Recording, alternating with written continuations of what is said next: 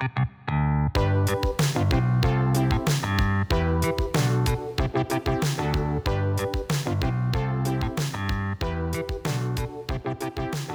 and gentlemen, welcome to the Confluence Cast presented by Columbus Underground.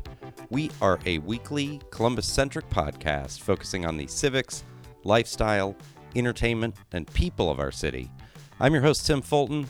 This week, I sat down with Idea Foundry CEO Casey McCarty to discuss what is a makerspace, the classes they offer there at the Idea Foundry, the membership opportunities they have, bringing communities to neighborhoods in order to revitalize them, hence the tale of two Franklintons, the new projects, partnerships, and opportunities that they have there, and how to get married there. You can get more information on what we discussed today in the show notes for this episode at theconfluencecast.com. Also, the Confluence Cast is on Patreon. Find out how to support this podcast on our website, theconfluencecast.com, or at patreon.com/confluence. Enjoy the interview. Sitting down here with Casey McCarty, the CEO of the Idea Foundry here in Franklinton. Casey, how are you? Great. How are you this morning? I'm good. Casey, for those that don't know, tell us about the Idea Foundry. Great. Well, we are one of the world's largest maker spaces, and we are a tool in tech and lifelong learning playground. And what is a makerspace properly? Sure. Well, a makerspace, the nomenclature is a little fuzzy because that can be 10 different things to all sorts of different audiences. Our version of it is that we have shared tools and shared spaces and shared knowledge so that people who want to make and learn and do can come here and find resources to achieve those goals. Fantastic. And so the building is divided. There's what I think of as the makerspace on the first floor. That's looks like what I think of as, like a very, very nice wood shop, or like almost like scene shop, theater shop, where there's tons of different like table tools and resources and anything that you may need for building and making. And then the second floor is almost exclusively, correct me if I'm wrong, offices, co-working, and some event space, correct? Right. So it is the dust-free floor versus the wood chip friendly floor. Gotcha. To be sure.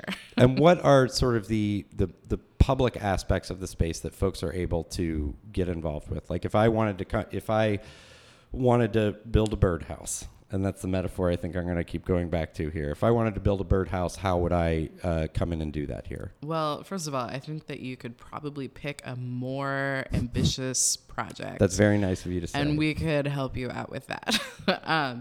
But there's plenty of ways that the public can interface with the Idea Foundry. So all of the tools and the tech and all of the cool toys that you want to point to and be like, ooh, what's that? What does that do? Mm-hmm. We have a class for that. Okay. And anybody can sign up to take a class. It's on our website. They're mostly adult-oriented, although there are some youth or opportunities. Okay.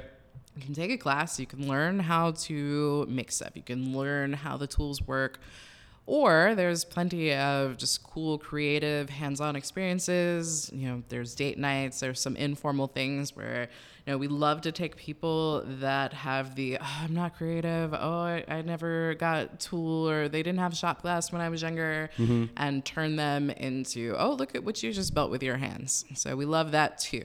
Give me some examples of the classes. Yeah. So there's welding projects, wood shop projects, 3D printers, lasers, CNC routers. You can play in the metal shop. You can use the plasma cutter.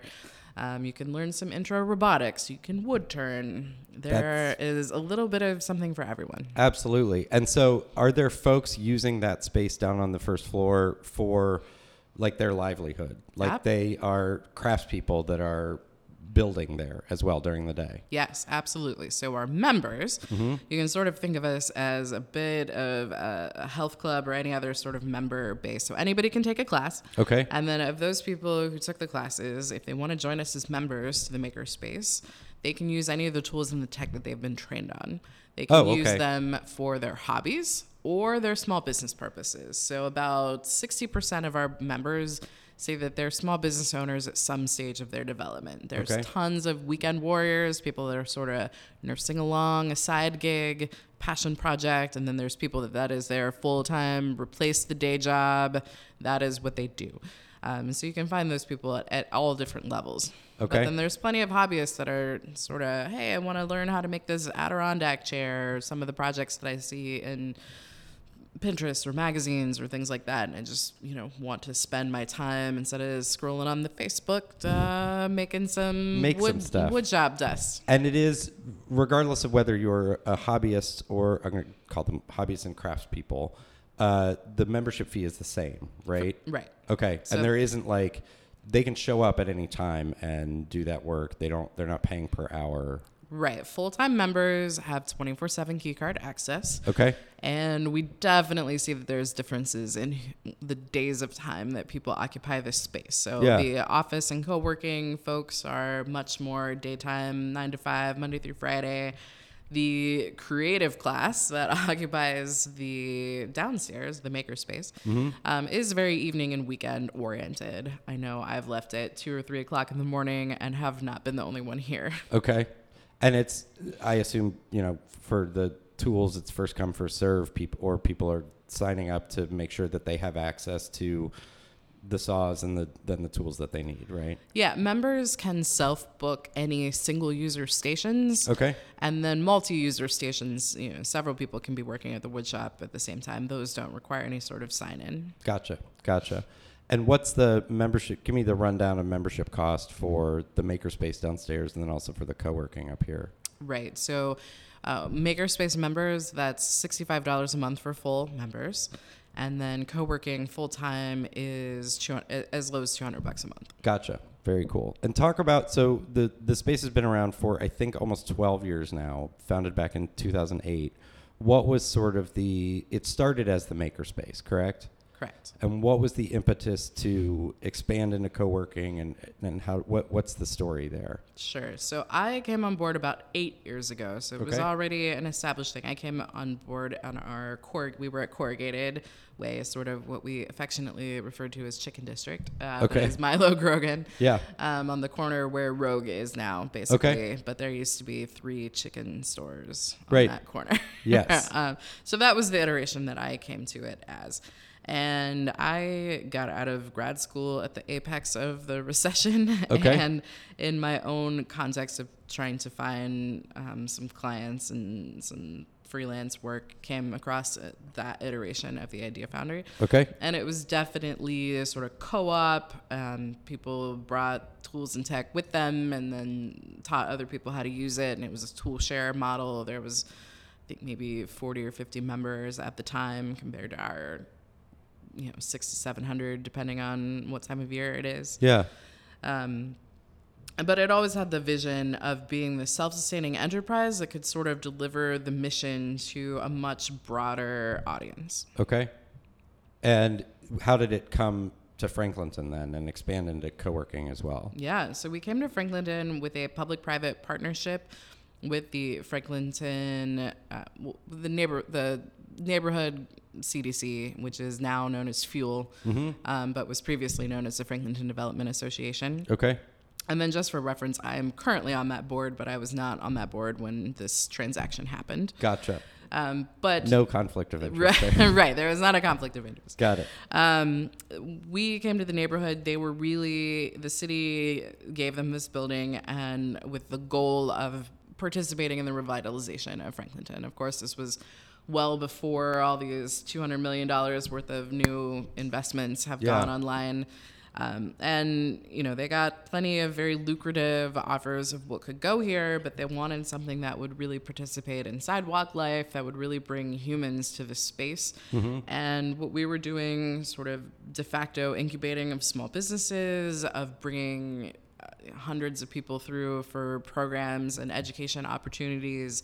And people were willing to do that at our previous location, which looked a lot less clean and accessible as this location. Right. So we were able to bring that community and sort of participate in the growth of the neighborhood that way. It was by bringing all these small businesses and bringing all these people seeking lifelong learning opportunities to the neighborhood. And in the time that you've been here, in addition to the $200 million in private investment going into apartments and condos and restaurants, what are the other experiences that you're seeing in the neighborhood?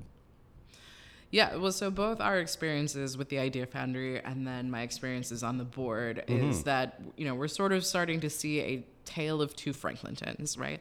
Okay. This side of of Franklinton is becoming very conventionally robust, right? You're starting to see very trendy, very modern, sort of expensive housing opportunities. Of course, we're adding to, it used to be Rehab Tavern and then Strongwater before Strongwater even had food. And then it became like a restaurant, a fully functioning restaurant. And, Right. And now we have Brewdog next door. So we're starting to see sort of layers built upon the skeleton that was here when we got here. 400 West Rich, the sort of arts collective community was here, and Rehab Tavern was here. And, it wasn't that we had like a bad experience. There was just not that much here. Right. And then Land Grant opened. They're members of ours, by the way. And, we just started adding layers of things that you could do here in Franklinton. Yeah. And then, so what's the other Franklinton? So unfortunately, the other Franklinton is, the rest of Franklinton proper is a very working class community. The median income is not very high. I won't try to guess that number right now.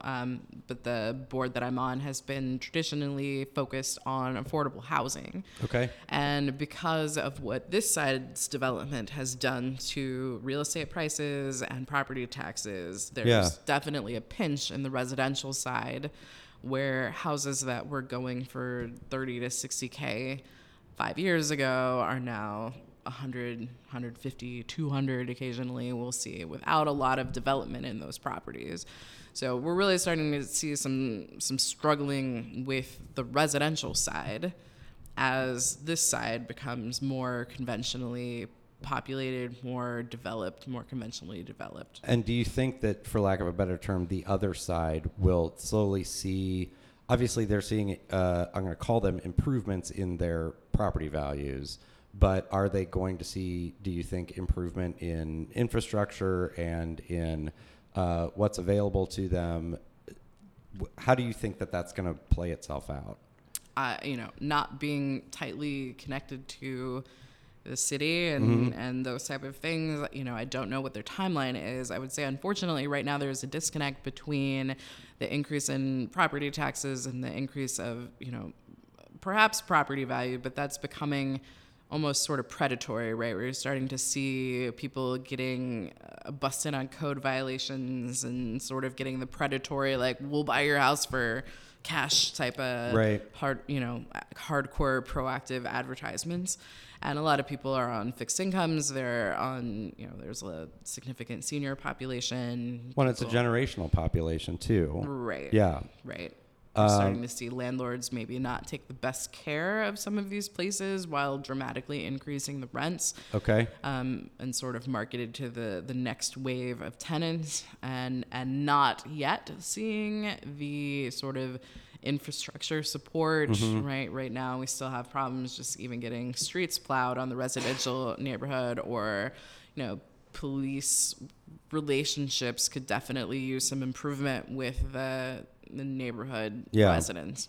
Switching back over to the Idea Foundry, talk to sort of in addition to the foot traffic, bringing people into the neighborhood, the benefits of and the philosophy behind makerspaces. Sure. So ostensibly, now makerspaces exist in so many different models. There's nonprofit models, there's little wings in libraries, and every community sort of dictates what they're interested in. Some we've visited, and I've been to some of these all around the country. I've been to ones in church basements, and I've been to, Tech Shop back in its heyday at the Coast or in Detroit. Yeah. So every community has its own flavor, which is a benefit, right? Each community sort of gets to decide what its priorities are. Our community tended to be very heavily involved with small businesses and entrepreneurs, and so that is our skew. Is small business friendly. About 20% of our members report that they launch their business after joining us. So some people gain the confidence and sometimes the skill set to be able to jettison the day job and really make a go at it after they join this community. They monetized hobbies, or they always had something they sort of wanted to do but didn't really have confidence that it could replace their day job income. We used to have what was sort of affectionately called the stick it to the man party when people launch their day jobs. And we have lovely success stories of that happening.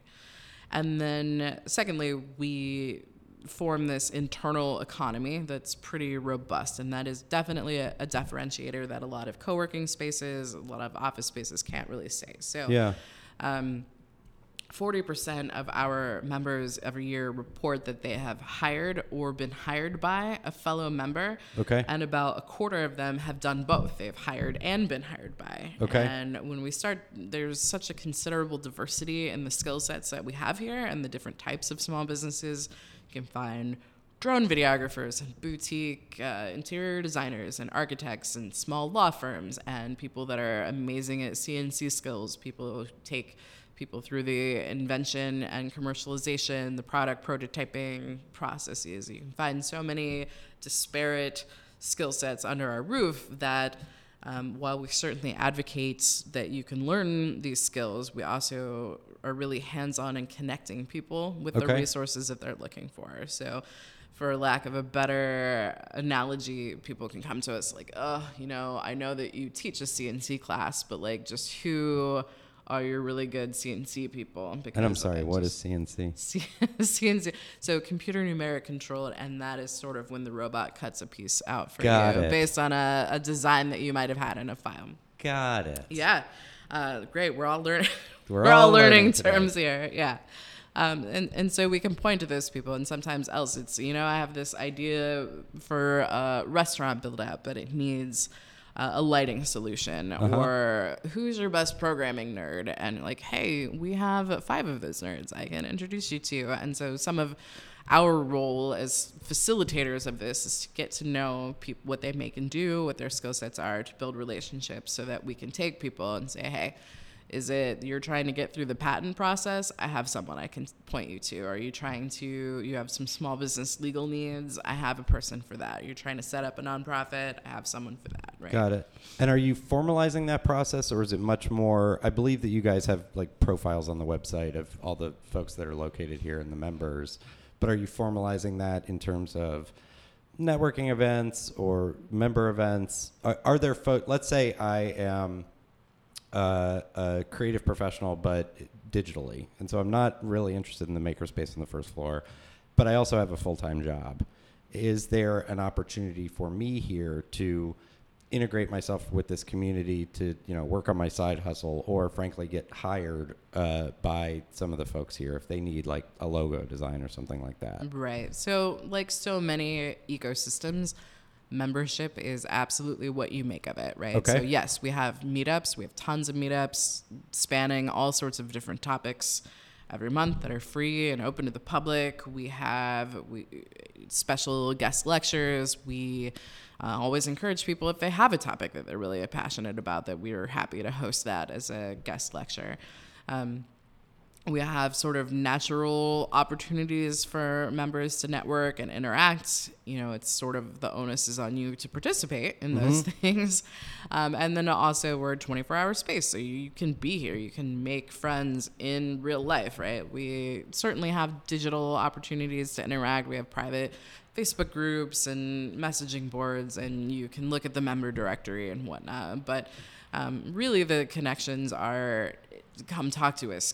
We can, if you're not sure how to ingratiate yourself to the community, how to make those first few contacts, that you're telling staff, that you're telling us what it is that you make and do and are interested in, and what needs that you have that are not yet met. And we can connect you intelligently with people that isn't so much you scrolling the member directory as saying, you know what, I'm really interested in someone who knows blockchain or 3D printing or whatever it is that your nuanced needs might be like, okay, we have a handful of sources that we can sort of point you to. They like to come to the 3D printing meetup, or they're here at the game dev meetup, or they're here in XYZ capacity to meaningfully connect you a little bit more than just like, all right. I mean, we certainly have some social outings, but if you really want to take it advantage of networking opportunities. That's probably the best, most meaningful way. Gotcha. And you are an event space too. Is that,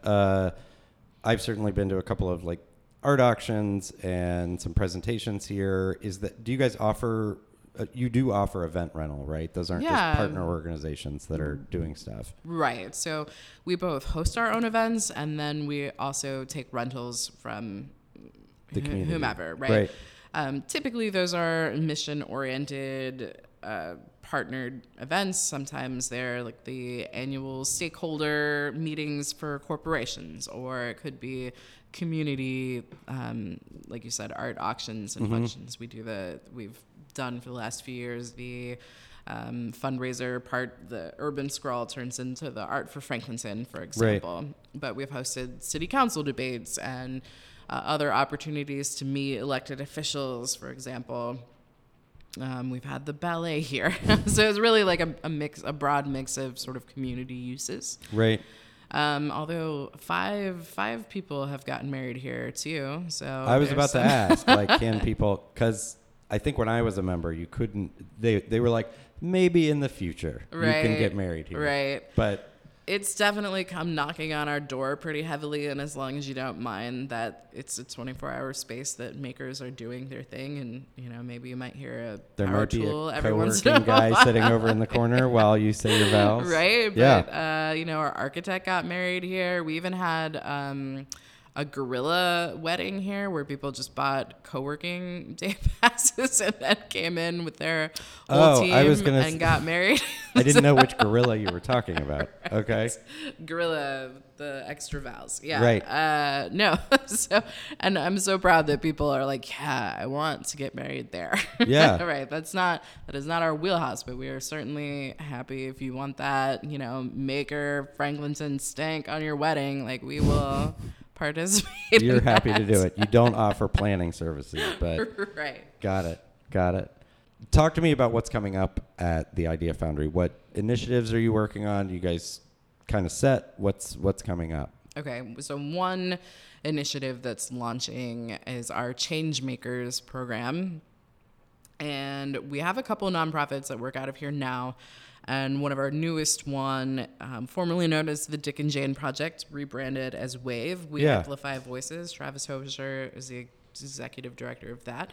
And in sort of talking about what they needed and really loved about this space, we decided to sort of formalize that into welcoming additional nonprofits here. So there's some information on our website, and we'll be making a more concerted push here now that the new year has started of some sort of introductory opportunities for nonprofits, people particularly in our mission wheelhouse, our sort of STEAM, arts, education, makery, entrepreneurial focuses, that they can sort of set up home base here for a little less than what we normally charge for that. Okay. And then not only get some discounts on rent or co-working solutions so that their team has a place to work and show clients and fundraise and whatnot, but some interaction with some of our multi-talented members and staff here that can also provide some mentorship about marketing or business-oriented needs, and then also use some of our spaces for those fundraisers and outreach activities. Okay. What else? A couple of our members are also trying to formalize our processes for taking on design and production activities. So this has always been a sort of space that people have come to, like, you guys have all the creative people, like, can we get this built? And sometimes, depending on our bandwidth at the time, we've taken that on as Idea Foundry projects. Like our previous shop manager, Matt Hatcher and his team did the Vets Memorial desk. We've done some restaurant remodels and some other big projects. But this will be a group that will sort of activate all of the disparate talents so that they can take on clients and really reduce the bottleneck between the design and the making, right? Because typically we get all these great designs and then it's like, that's not feasible because material doesn't act that way, or because things that you're planning for, is a lot more expensive than you thought it was. Yeah. Or because outlets don't exist in the middle of the wall, you can have that floating shelf with that light feature right here, right? Right.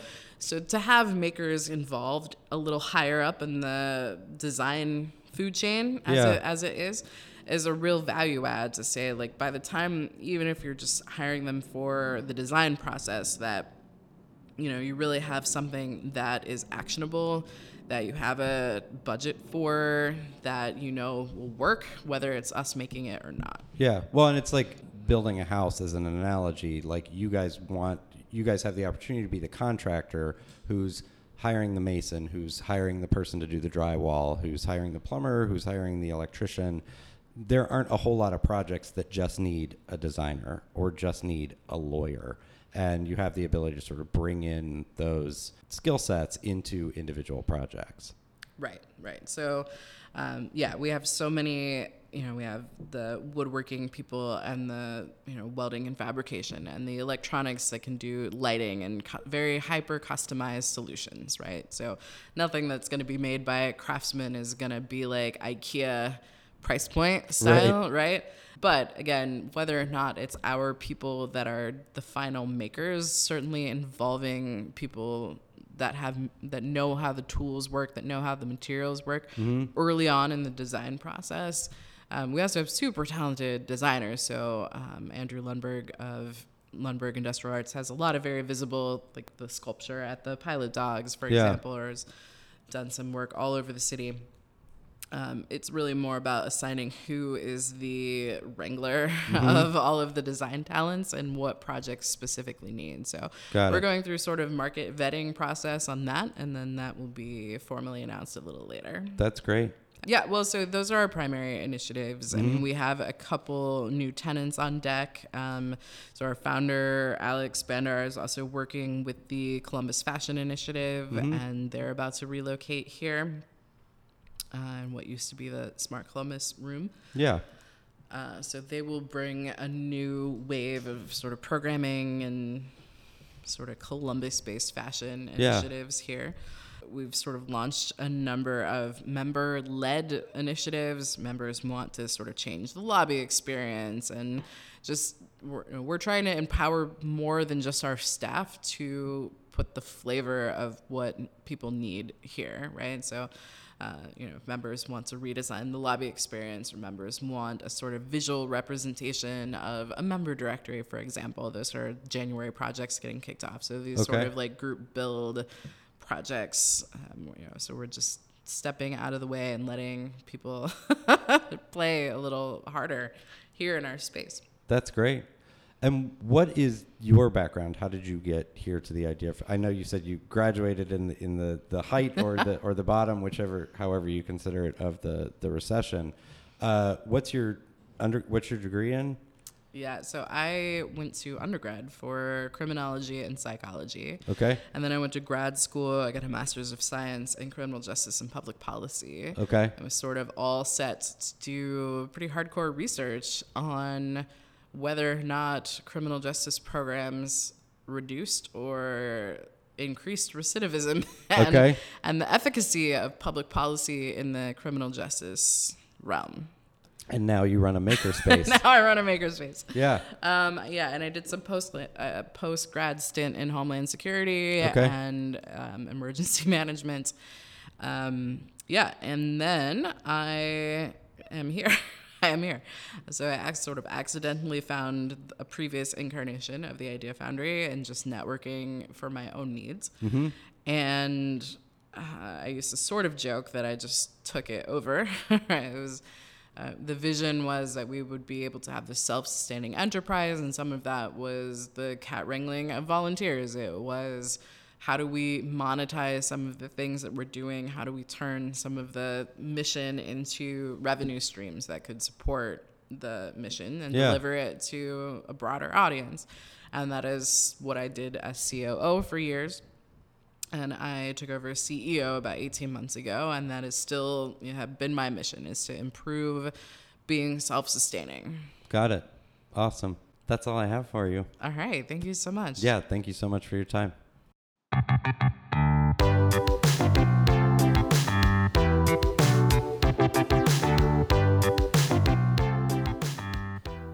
Thank you for listening to the Confluence Cast presented by Columbus Underground. Again, you can get more information on what we discussed today in the show notes for this episode at theconfluencecast.com. Please rate, subscribe, share this episode of the Confluence Cast with your friends, family, contacts, enemies, your favorite maker. If you're interested in sponsoring the Confluence Cast, get in touch with us. We can be reached by email at info@theconfluencecast.com. Our theme music was composed by Benji Robinson. Our producer is Philip Cogley. I'm your host, Tim Fulton. Have a great week.